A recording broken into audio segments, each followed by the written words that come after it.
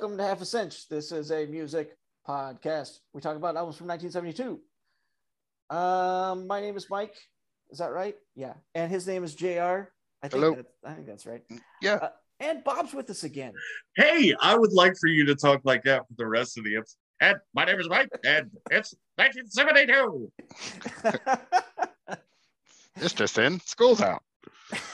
That's right. This is in. School's out. Alice Cooper.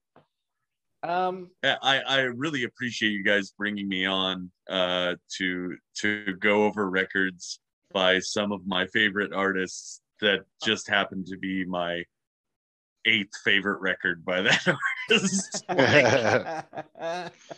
Hey, what is we can't. There's no changing. There's no change. Time is a flat circle. I understand. Some of us are School's out. Some of us are Freed My Frankenstein. You know. Listen. But whatever you have to say about the album, School's Out is one of the quintessential Alice Cooper songs, and it is turning 50 years old. Wow. Yeah, 100%. It's a great song. So tell us about your relationship with Alice Cooper and this album, Bob. Okay, first of all, Feed My Frankenstein was on. Man, what was Feed My Frankenstein? Was it on Trash? The Wayne's World. Oh, right. It was well, of course, it was on the Wayne's World soundtrack.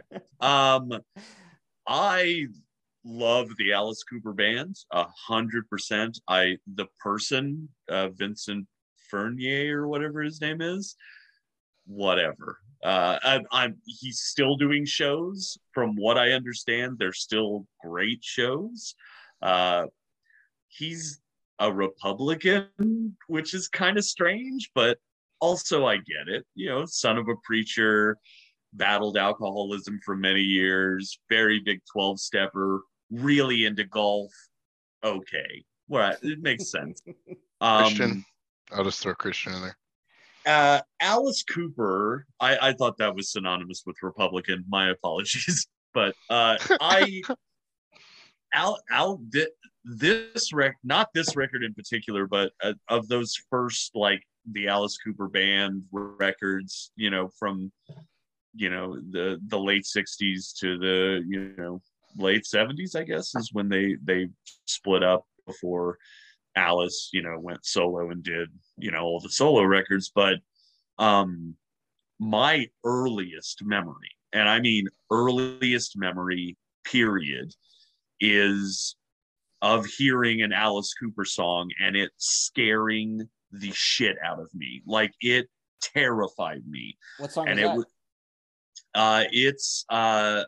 I believe it's either the Ballad of Dwight Fryer, Second Coming, off of Love It to Death, which is hands down the best thing they ever did. The musicianship, the everything on that record. That's his whole thing, right? He was like, he wanted not to just to be glam rock, but he wanted it to be like scary. He was the scary guy. That Hallowed Be Thy Name, or Be My Name. Hallowed Be Thy Name is Iron Maiden. Hallowed Be My Name is Alice Cooper. That song, like, it sounded evil to, like, and I don't even know, I was probably 4 or 5, and I just remember hearing it and being frightened. And it, like, over the years, I became drawn to that sort of sound. This just very, like, bass heavy kind of, tritone, kind of just lower end of the range, like, just riffy, fucking powerful drums, and then just this snarling, terrifying lunatic in makeup and women's clothing on the cover. And it's just like, I don't know what any of this is, but I can't, my brain can't handle it.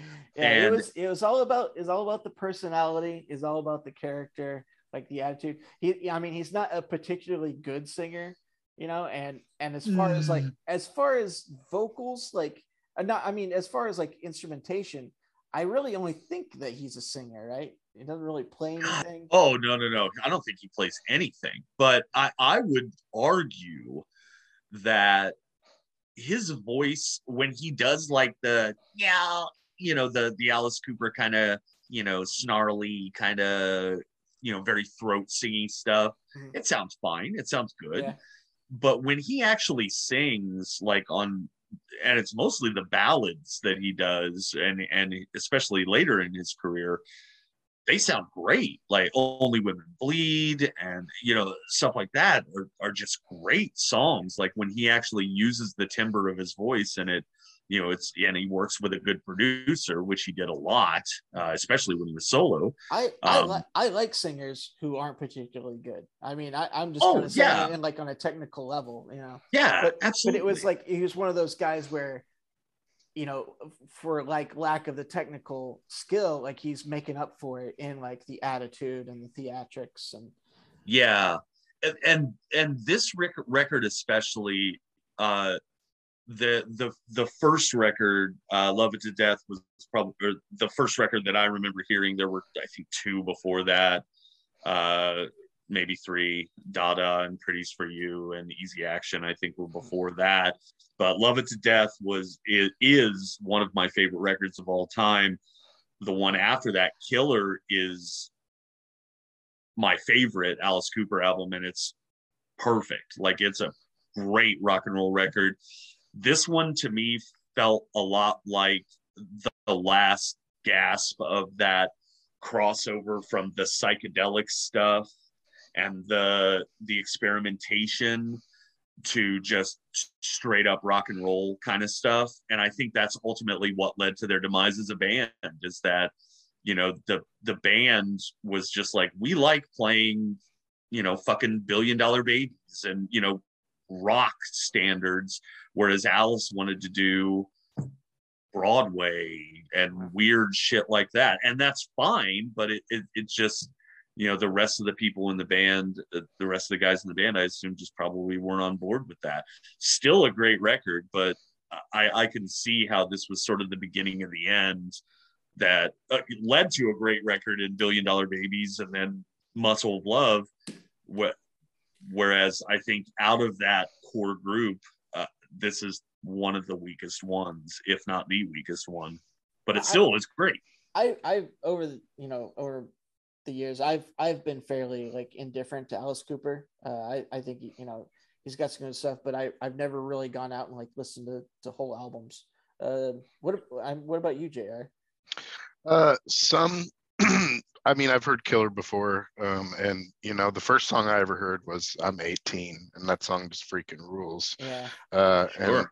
And so I was. Welcome to My Nightmare. Is it now? That's solo Alice. That's not solo, the band. Yeah. Right. This is the band with Buxton and all them. That stuff I really, really, really dug. Where he likes to do the build. I'm watching a show. The album to me and their whole thing, it's okay. It's good. I mean, the classic, absolutely classic. The song "School's Out." I mean, it's one of the songs that you hear and you're like, is that in my DNA? Like the first time you hear the song, you're like, feel like you've heard it before. Sure. It's one of those type of songs. But the album overall, with the rest of them, it's whatever. It's Sweet Emotion by Aerosmith. It's good call. Surrender by Cheap Trick. It's a quintessential hard rock song that known for. And played at every show. Even now, I'm sure he's playing it at every show. Oh yeah. Absolutely. And he's like a super practical guy, which I'm watching the show right now on YouTube, where it's this like basically American Idol, but they're real bands. They're like a band like Arctic Shark could be on it. Like they have real bands that like have a little following, or they've got albums and they're doing stuff, and they go and they play in front of the singer from Ailstorm, Gavin Rosdale from Bush, Alice Cooper, Tosin Abasi from Animals as Leaders, and this other Brooks something. She's a social media pop star girl. And then they talk about what they thought about the performance, kind of like American Idol, and this band will play. And every time Alice Cooper gives like a feedback to these young bands, which they have to take, and with gratitude, because he's Alice Cooper. Can I guess? It's just super practical. It's like he'll be like, there's the part in your song where it's like, and man, you should just do that the whole time. Yeah, exactly. Yeah, and it's like your grandpa. Can we just you take know, the one part that's really great and just make that the whole song? You can just Well, feel Alice, that old band. You know, you almost feel like you're one of the members of that old band being like, no, like I almost want to just hear the rock standards too, you know, sometimes from it. But yeah, you know, bless the guy. I think you know, I don't agree with his politics. And honestly, when I found out all that stuff about him, felt a little betrayed, because he is the spooky kind of, you know, you don't like the Prince of Dark Rock and all that to be, you know, a hot dog restaurant owning Christian Republican that he fucking is, playing golf and shit. Cooperstown, right? Yeah, it's in, like, right. Arizona. Yeah, I mean, he's been to Flavortown. I mean, it's ridiculous. He's Meatloaf, and if you know me, you know that I have a strong affinity for Meatloaf, the musician. Like, he's great, you can't deny it, like that. And I know that he really didn't write any of those songs and had very little to do with their composition, but what he brought to that project was special, and it was necessary because if Bat Out of Hell came out as, you know, this wanker guitar player that weighs 85 pounds and is great, and his band, I don't think it would have been as big as it was without the showmanship. And this is very much the same thing, whereas Meatloaf was kind of a piece of shit, I guess, like later in life. And that's fine. Some people are just, you're not going to agree with them politically. And I brought it up the last episode that I did, but you know, Ted Nugent is very much on that list. He's really good at what he does, which is writing rock songs and being a towering mound of shit. Like, it's just what it is. There's something about really, really talented people that makes them have this propensity to be monsters. And you know, Bill Cosby is a monster. He's also one of the. Right. I'm just saying, I hate the man. This isn't the Cosby episode. That's later. Oh, thank God. I do not want to be on that episode. So, School's Out is their 5th album. They did this one in New York at the Record Plant. I think we've covered some albums that have recorded there before. It was, you know, it's the big one out in New York. Here's something funny I learned. So the original packaging to this record, it made to look like a school desk, and it opened like a school desk. And inside, the vinyl was wrapped in what looked like panties. And they were made out of like paper mache. Paper. And they had to discontinue it because they found out that the paper was very flammable. Yes. And they're worth thousands of dollars if you have a copy with those paper panties still intact. My dad used to tell me that story. Granted, a child, might I add. But I remember him talking to his friends about how, when it first came out, you know, it had this on it, but nobody could keep it, blah, blah, blah. And I always thought that was kind of bullshit. But then as I got older, I was like, oh, fuck, that was actually true. Can you fucking imagine having some religious parents telling you not to listen to Alice Cooper, shock rocker, and because he was Satan, and then your record catches on fire? Oh, yeah. Like, well, I was just left it in my car and it got flames. If you're putting a record on your turntable with the paper panties still on it, you probably deserve for it to catch on fire. So here's your personnel. Obviously, you got Alice Cooper, Glenn Buxton on lead guitar. Lots of people have talked about how he's one of the best. Michael Bruce. He's playing the keys and he's doing some backing vocals too. And having 2 first names. Get the fuck out of here. Just kidding. Now, the guy I think was the real standout in this band, in my opinion, was Dennis Dunaway. Dennis Dunaway is top 3 for me. I think the bass players of all time. The bass playing and the writing, his writing style is the best on the album. It's really good. If people are hearing this, all tens of you, that go back and listen to Love It to Death, listen to Killer, listen to Muscle of Love. The bass playing on those records is absurd. Like, he had such a good ear for harmony and groove and just fucking And, so good. So good. Neil Smith on drums, also doing some backing vocals, and produced by the legend Bob Ezrin, who pretty much produced every single one of these Alice Cooper albums that we're talking about, as well as lots of other stuff that you could look up. But yeah, Bob Ezrin, big time guy. He was basically a member of this band for a long time as well. Yeah, and it opens up with School's Out, the title track, and you'll notice actually that this album is kind of a theme.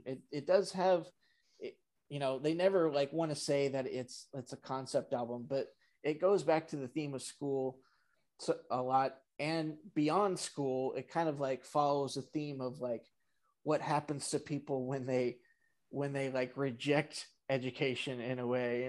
There's a lot of themes about going to prison or becoming like sort of scumbags, or it's just, yeah, it's a lot of paths, life paths that end up badly or go to I don't know that I ever considered that, but like thinking about the songs and like how they fit together, I think that is where I would never consider it a theme record, but I think that's a good descriptor for it. It is a very like young man, sort of the bad boy 50s motorcycle kid kind of record, like, whereas I get that sort of theme, even though it's not really that.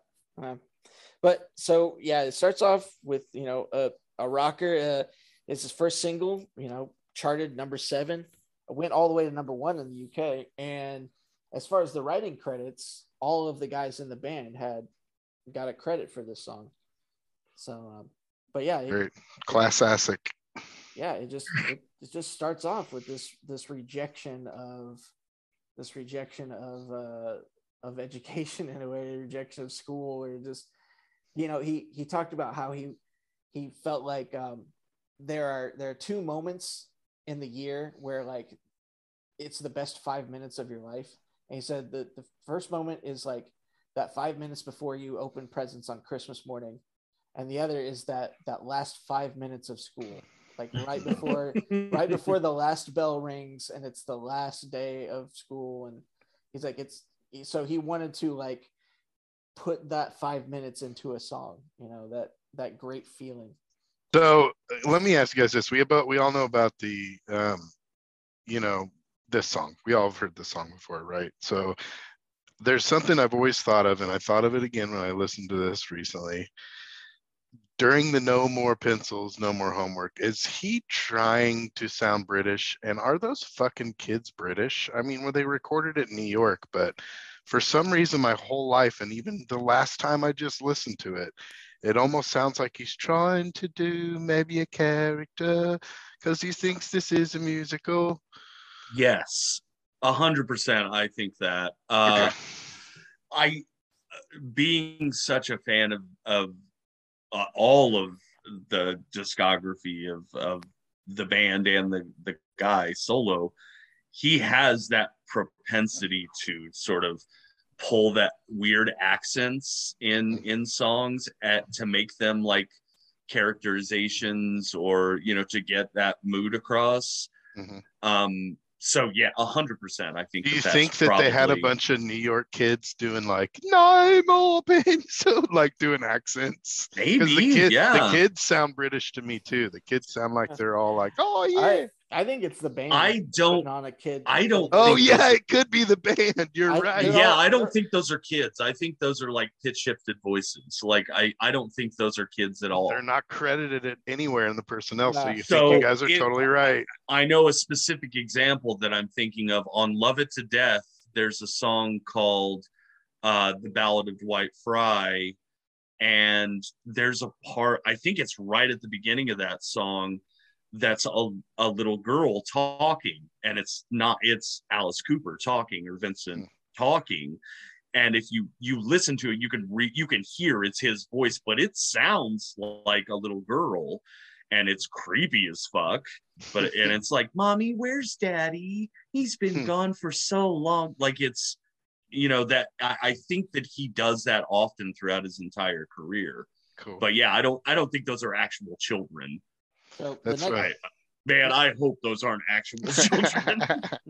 So next up is Looney Tune, and this is where I was talking about the different paths after school. I guess that maybe they follow these themes, and this one, of course, is someone being institutionalized. Cooper, which Alice Cooper would go on to actually have happen to him. When he quit drinking, he was put into a mental hospital for his alcoholism, and he got out and he wrote an entire record called From the Inside that's supposedly written about the people that he met while he was in the hospital. And it was produced by the same person that did all of Elton John's record. I think it's the guy that wrote a lot of Elton John's songs. And Bernie Taupin, I think. And it sounds like an Elton John record. Like, it's a great record, but some of the songs are like, this is not real. Like, you did not really meet these people, but that record's great too. So Cooper and Dunaway wrote that one together. And then number 3, this is you got your guy that's just out looking to get some ass. This is Gutter Cat. And then they splice it in with a little piece of West Side Story. So I'm guessing the guy, after he gets goes out and gets some tail, he joins a production of West Side Story as an extra. I remember distinctly being a child and hearing this song and not understanding what the hell was going on. In like 5 minutes, it's like it jumps all over the place as far as like different sounds and like it. And I had no idea of the West Side Story part. I thought it was just part of the song. Oh yeah, wow. Well, imagine my surprise, my sophomore year of high school, when I was cast in West Side Story and we were learning the music for it, and I was like, I know this song. How do I know this song? And then I recalled that it was from this Alice Cooper record, and it's awesome.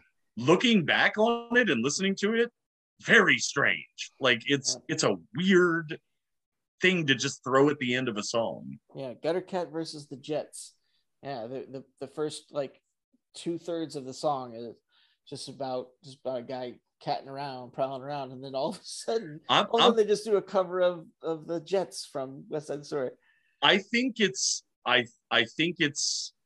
not what you think it is. I think that this song is about a cat. Like, he is portraying a cat going out looking for a cat to have sex with. Oh, yeah. Okay. If you really listen to the lyrics, it's a literal cat. It's not like a metaphor. No, it is not. Maybe it is, but that's the way it's described in the lyrics. And going back to what JR said, he does like the Sylvester the Cat, like with like voice, like when he's singing this, like that voice and meows and things. It's just part of his performance. I'm not saying it's good. It's just what it is. I can just hear him like as that judge in the show being like, it's just what sounded good for it. When you hear when you hear what sounds right for it, you do that. I was drinking 35 Budweisers a day. It sounded good. So this is the only song where Cooper doesn't get a writing credit. They credit this one to Buxton and Dunaway. Well, and Sondheim. Yeah. And Sondheim. Do not get sued. Which, again, I'm always obsessed with bands that like put samples or covers within their own songs and on their own albums. Kind of neat, that he did that, whether or not, it worked out or whatever the concept was. Kind of neat. Probably get sued to shit today, but I doubt he went and asked for permission. And then it follows up with like a very quick like instrumental, like an interlude that kind of that plays off of this whole Jets thing, because that scene in West Side Story is like they're getting ready to go fight, they're pumping themselves up. We're the Jets, and then first we must dance. It's the rumble. Yeah. It's the rumble. Yeah. In West Side Story. And then the next is an interlude called Street Fight, which is basically just like a cool fast bass line with the sounds of maybe people fighting. It doesn't. It's kind of weird and vague. The sound. Yeah, there's like going on. yelling and like you can Yeah. hear like feet scuffling and bottles breaking and things like that. Yeah. It made me think of like a kid in the 70s with the headphones on in the dark, listening to this for the first time, being like, what the fuck is I'm gonna going on? I'm gonna go kick my friend's ass. I think this ass is kicking in, or West Side Story is on the newest Alice Cooper record. And then up next is Blue Turk, and this one is real jazzy. Fucking left field, dude. Yes. Out of left field. They go in a completely different direction with this one. It's got some cool like horn breakdowns in the middle. It begins with bass. After that last song is just the bass going the whole time, and then the next song begins and it's like, like, all right, here we go. Yeah, real slow walking bass line. Vaudevillian almost too, in a way. And I would say this one, I mean, the lyrics get a little like, you know, open to interpretation, but I feel like this is about fucking a corpse. Dude, Blue Turk sounds like a disgusting euphemism for fucking a corpse. It totally does. I'm gonna go Blue Turk this weekend. Oh, dude, you get your Blue Turk. He makes some references to like earthworms being in her brain, and he's getting the juices flowing, and she's wet and slippery now, but yet like making all these like I don't know, all of these images. It could be two zombies having checks sex, out. but you know, I don't know. Oh man, that's bad. The only horn credit is Wayne Andre playing the trombone, but there are more horn. There's like a trumpet in there. There's a sax for sure. Yeah, there's a sax. This guy could have played all the horns. I looked him up. He's like a session guy. Yeah, this one written by Cooper and Bruce, the keys player. This song is very much, in my opinion, the start of that sort of the theatrics taking over the music kind of aspect, because it seems very much like, you know, an exposition into like, let's write a shocking song, like let's write a song about fucking a dead body kind of thing. And like, you know, there's no real motivation other than it being kind of shocking. And I think that it's definitely not the first time in their career that this has happened for this particular subject matter even, but it feels like the idea was more important than the song. But it also has that element of, well, but just think of what we can do during this song. Like, you guys can be playing and I'm fucking a corpse. It's like, I'm whoa, in the dirt. I'm in the dirt rolling around. I'm digging up the corpse and my dick's getting harder the whole song. And I've got to, it's like, whoa, slow down. Also, I call bullshit on Cooper and Bruce's writing credits. Ain't no way they wrote fucking Dunaway's bass part, excuse me.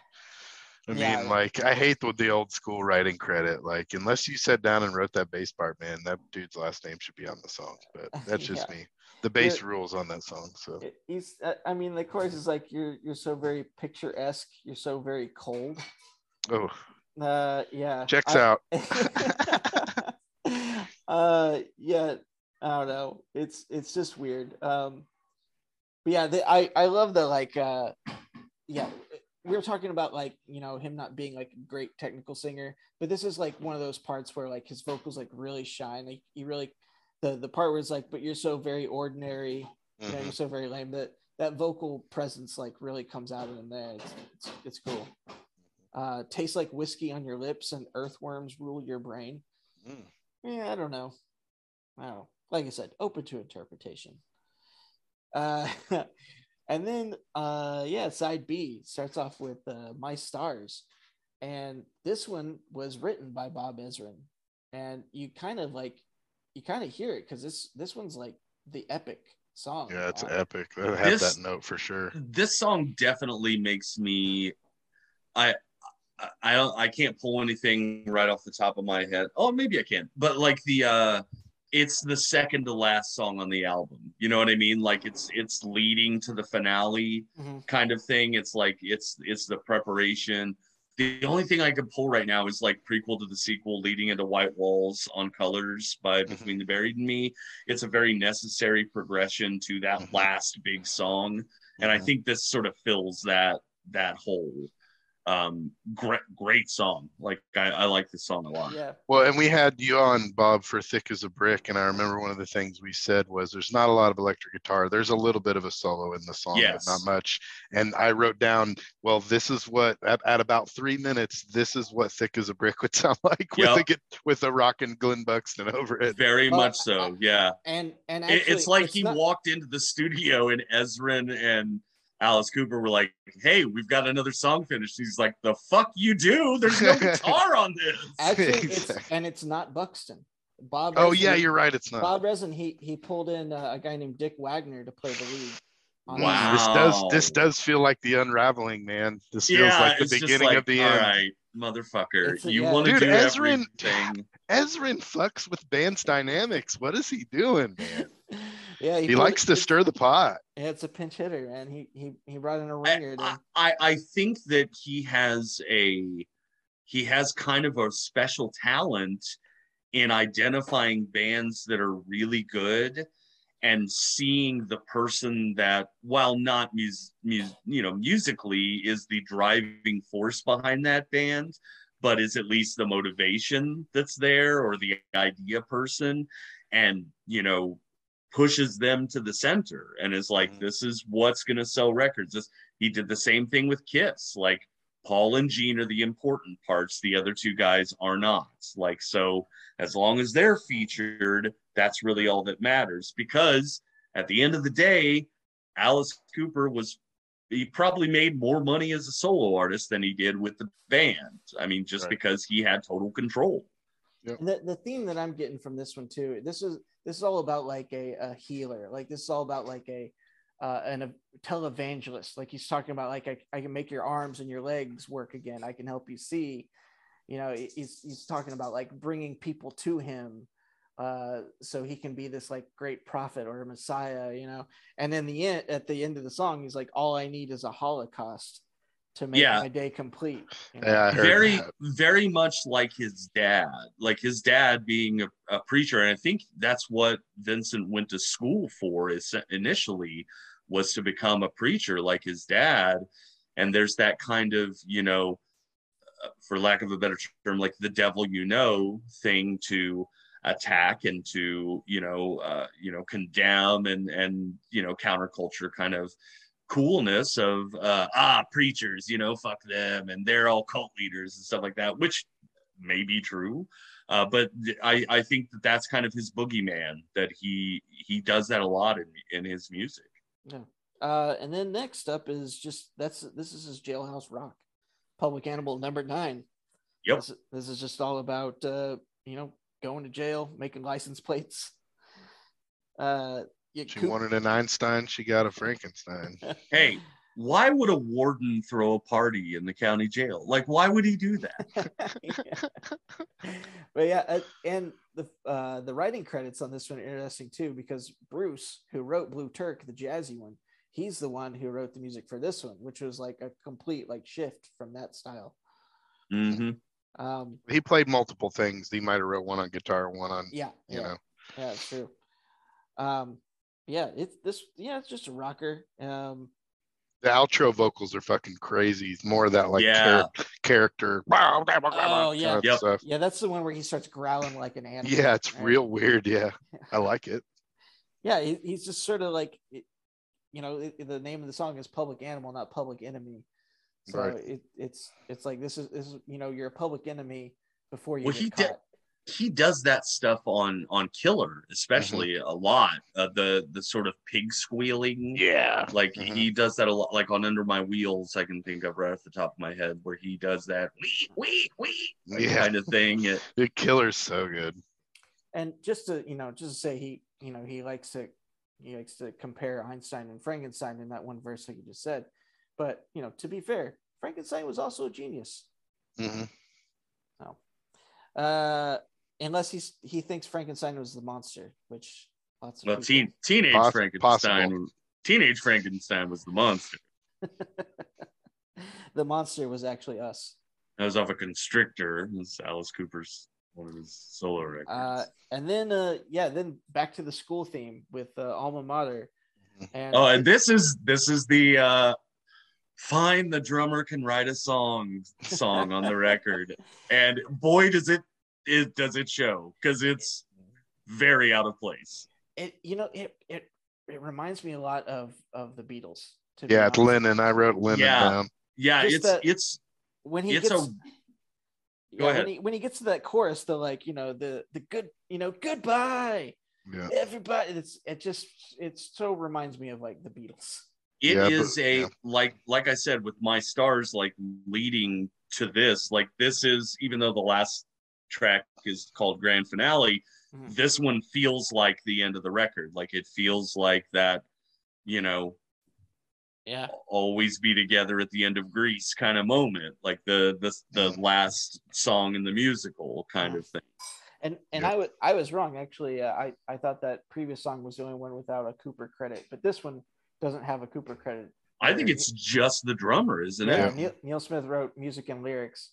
Yep. So I feel like this was like his, he probably felt like there's a theme happening on the album, or he wanted to try and create more of a theme to the Schools Out sort of thing. So so just writing a song about he's leaving it all behind, like very dynamic.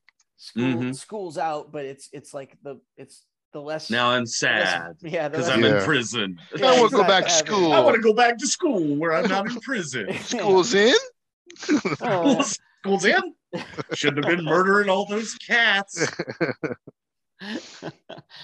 I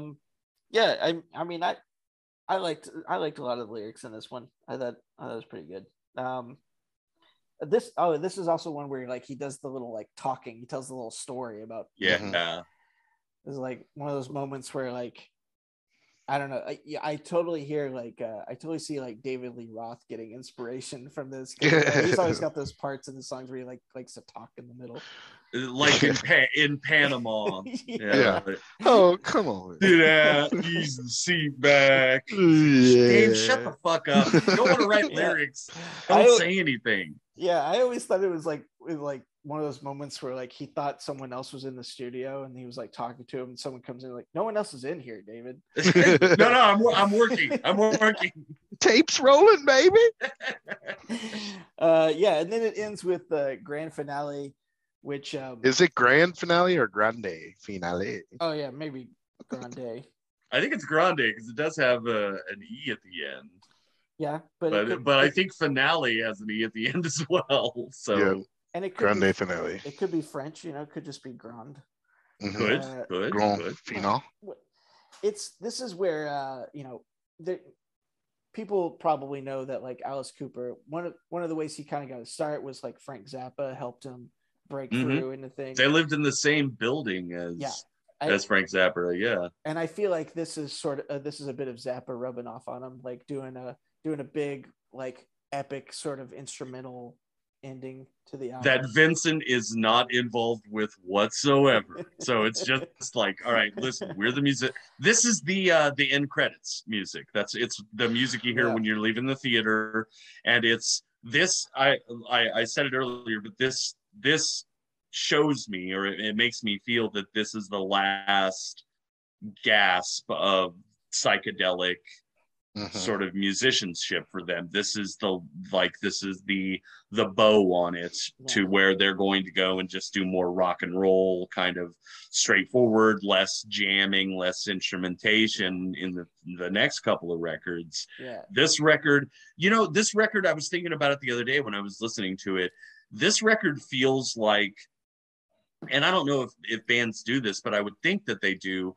If you're a band for long enough, you record that first record, you've got 18 songs, but only 12 of them make it on the record.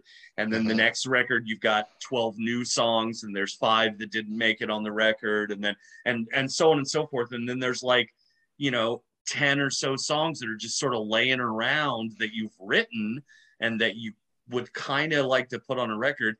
And it feels like School's Out was the linchpin that held it all together, and they just sort of put in songs that they already had from different points earlier in their career. That's what it feels like to me. Is it's just kind of a patchwork record of music they had written a while ago. But I don't know. I'm not in the band, but that's what it sounds like, because it's all over the place, like thematically. Yeah. Well, and this one also sounds like you said earlier, Bob, like they would be doing stuff on stage during it.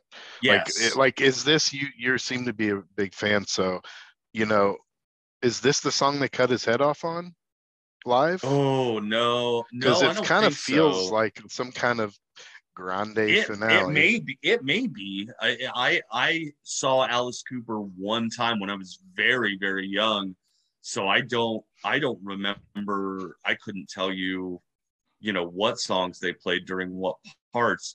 Right. It seems like this was, there was no clear sort of uh theatrical vision for it. It was kind of a just, we can do whatever we want Mm-hmm. kind of thing. And I think that they just had ideas for the stage show that just sort of, we were just like, well, we can play this during that, or we can, Right. I'd say kind that of thing. I really like this song. I put song fucking owns half of Vancouver. I don't know what that means, but I guess I really liked it. It's a pretty good song. The synth on this song is really cool too. That really like sharp, like synthesizer. I don't know that there's synth on, like, I know there's piano and kind of concertina kind of stuff, but I don't know that they ever used synth on a record before. And maybe it's just like recency, like, but yeah, I really like that. The one thing that I like the song, but the one thing I could have done without, I didn't like, is I don't like them reprising the Jets theme. They go back to they go back to the Sondheim at the end. It's like, why not end the record with something that you created? Why did you have to end it with like this little piece of a cover that you did? Correct me if I'm wrong, but it's not, it doesn't sound the same though. I think I want to say it's like harder in this when they reprise it. Maybe I'm misremembering, and it's credited to Elmer Bernstein, not Leonard and Sondheim. So it's probably Elmer Bernstein is a like very famous like Hollywood composer. Like he did a ton of he did like the Blues Brothers and Stripes and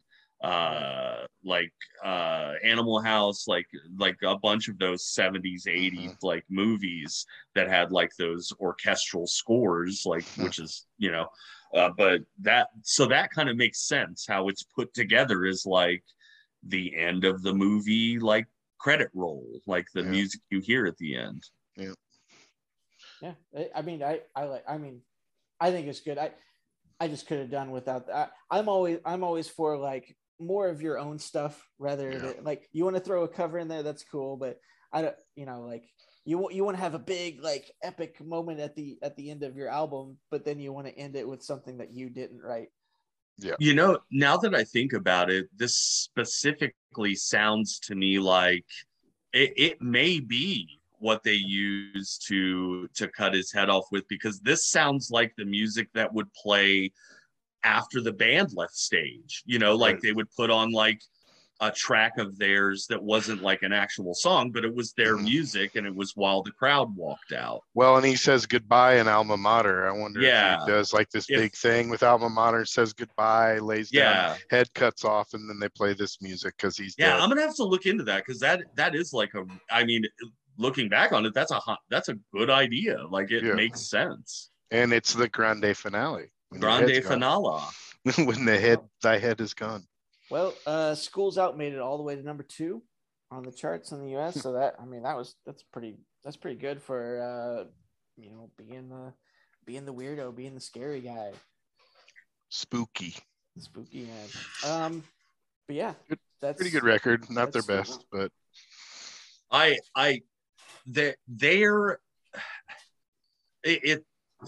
it's not my favorite Alice Cooper record, as I've said, but I think Billion Dollar Babies is the best record they could have made as a band.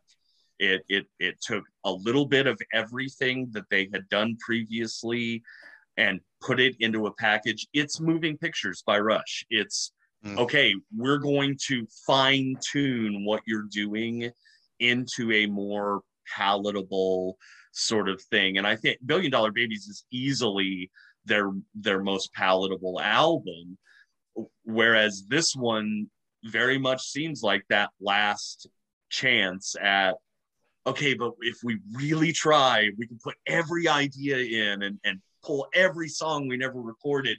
Maybe it'll work, you know. And it's Hemispheres by Rush, you know. It's the you know, we did everything we wanted to do, and we wrote a song about trees, and If you it didn't work too good, so let's record Tom Sawyer. Like that.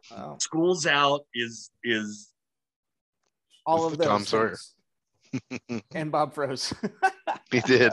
right then, Tom Sawyer. I mean, With a smile on his face. He froze with a smile on his face. Well, if you ever want to see the actual desk that they took a picture of for this album cover, it's at the Las Vegas Hard Rock Cafe. So if you're ever out that way. Nice. Hey, are the panties in there too, or?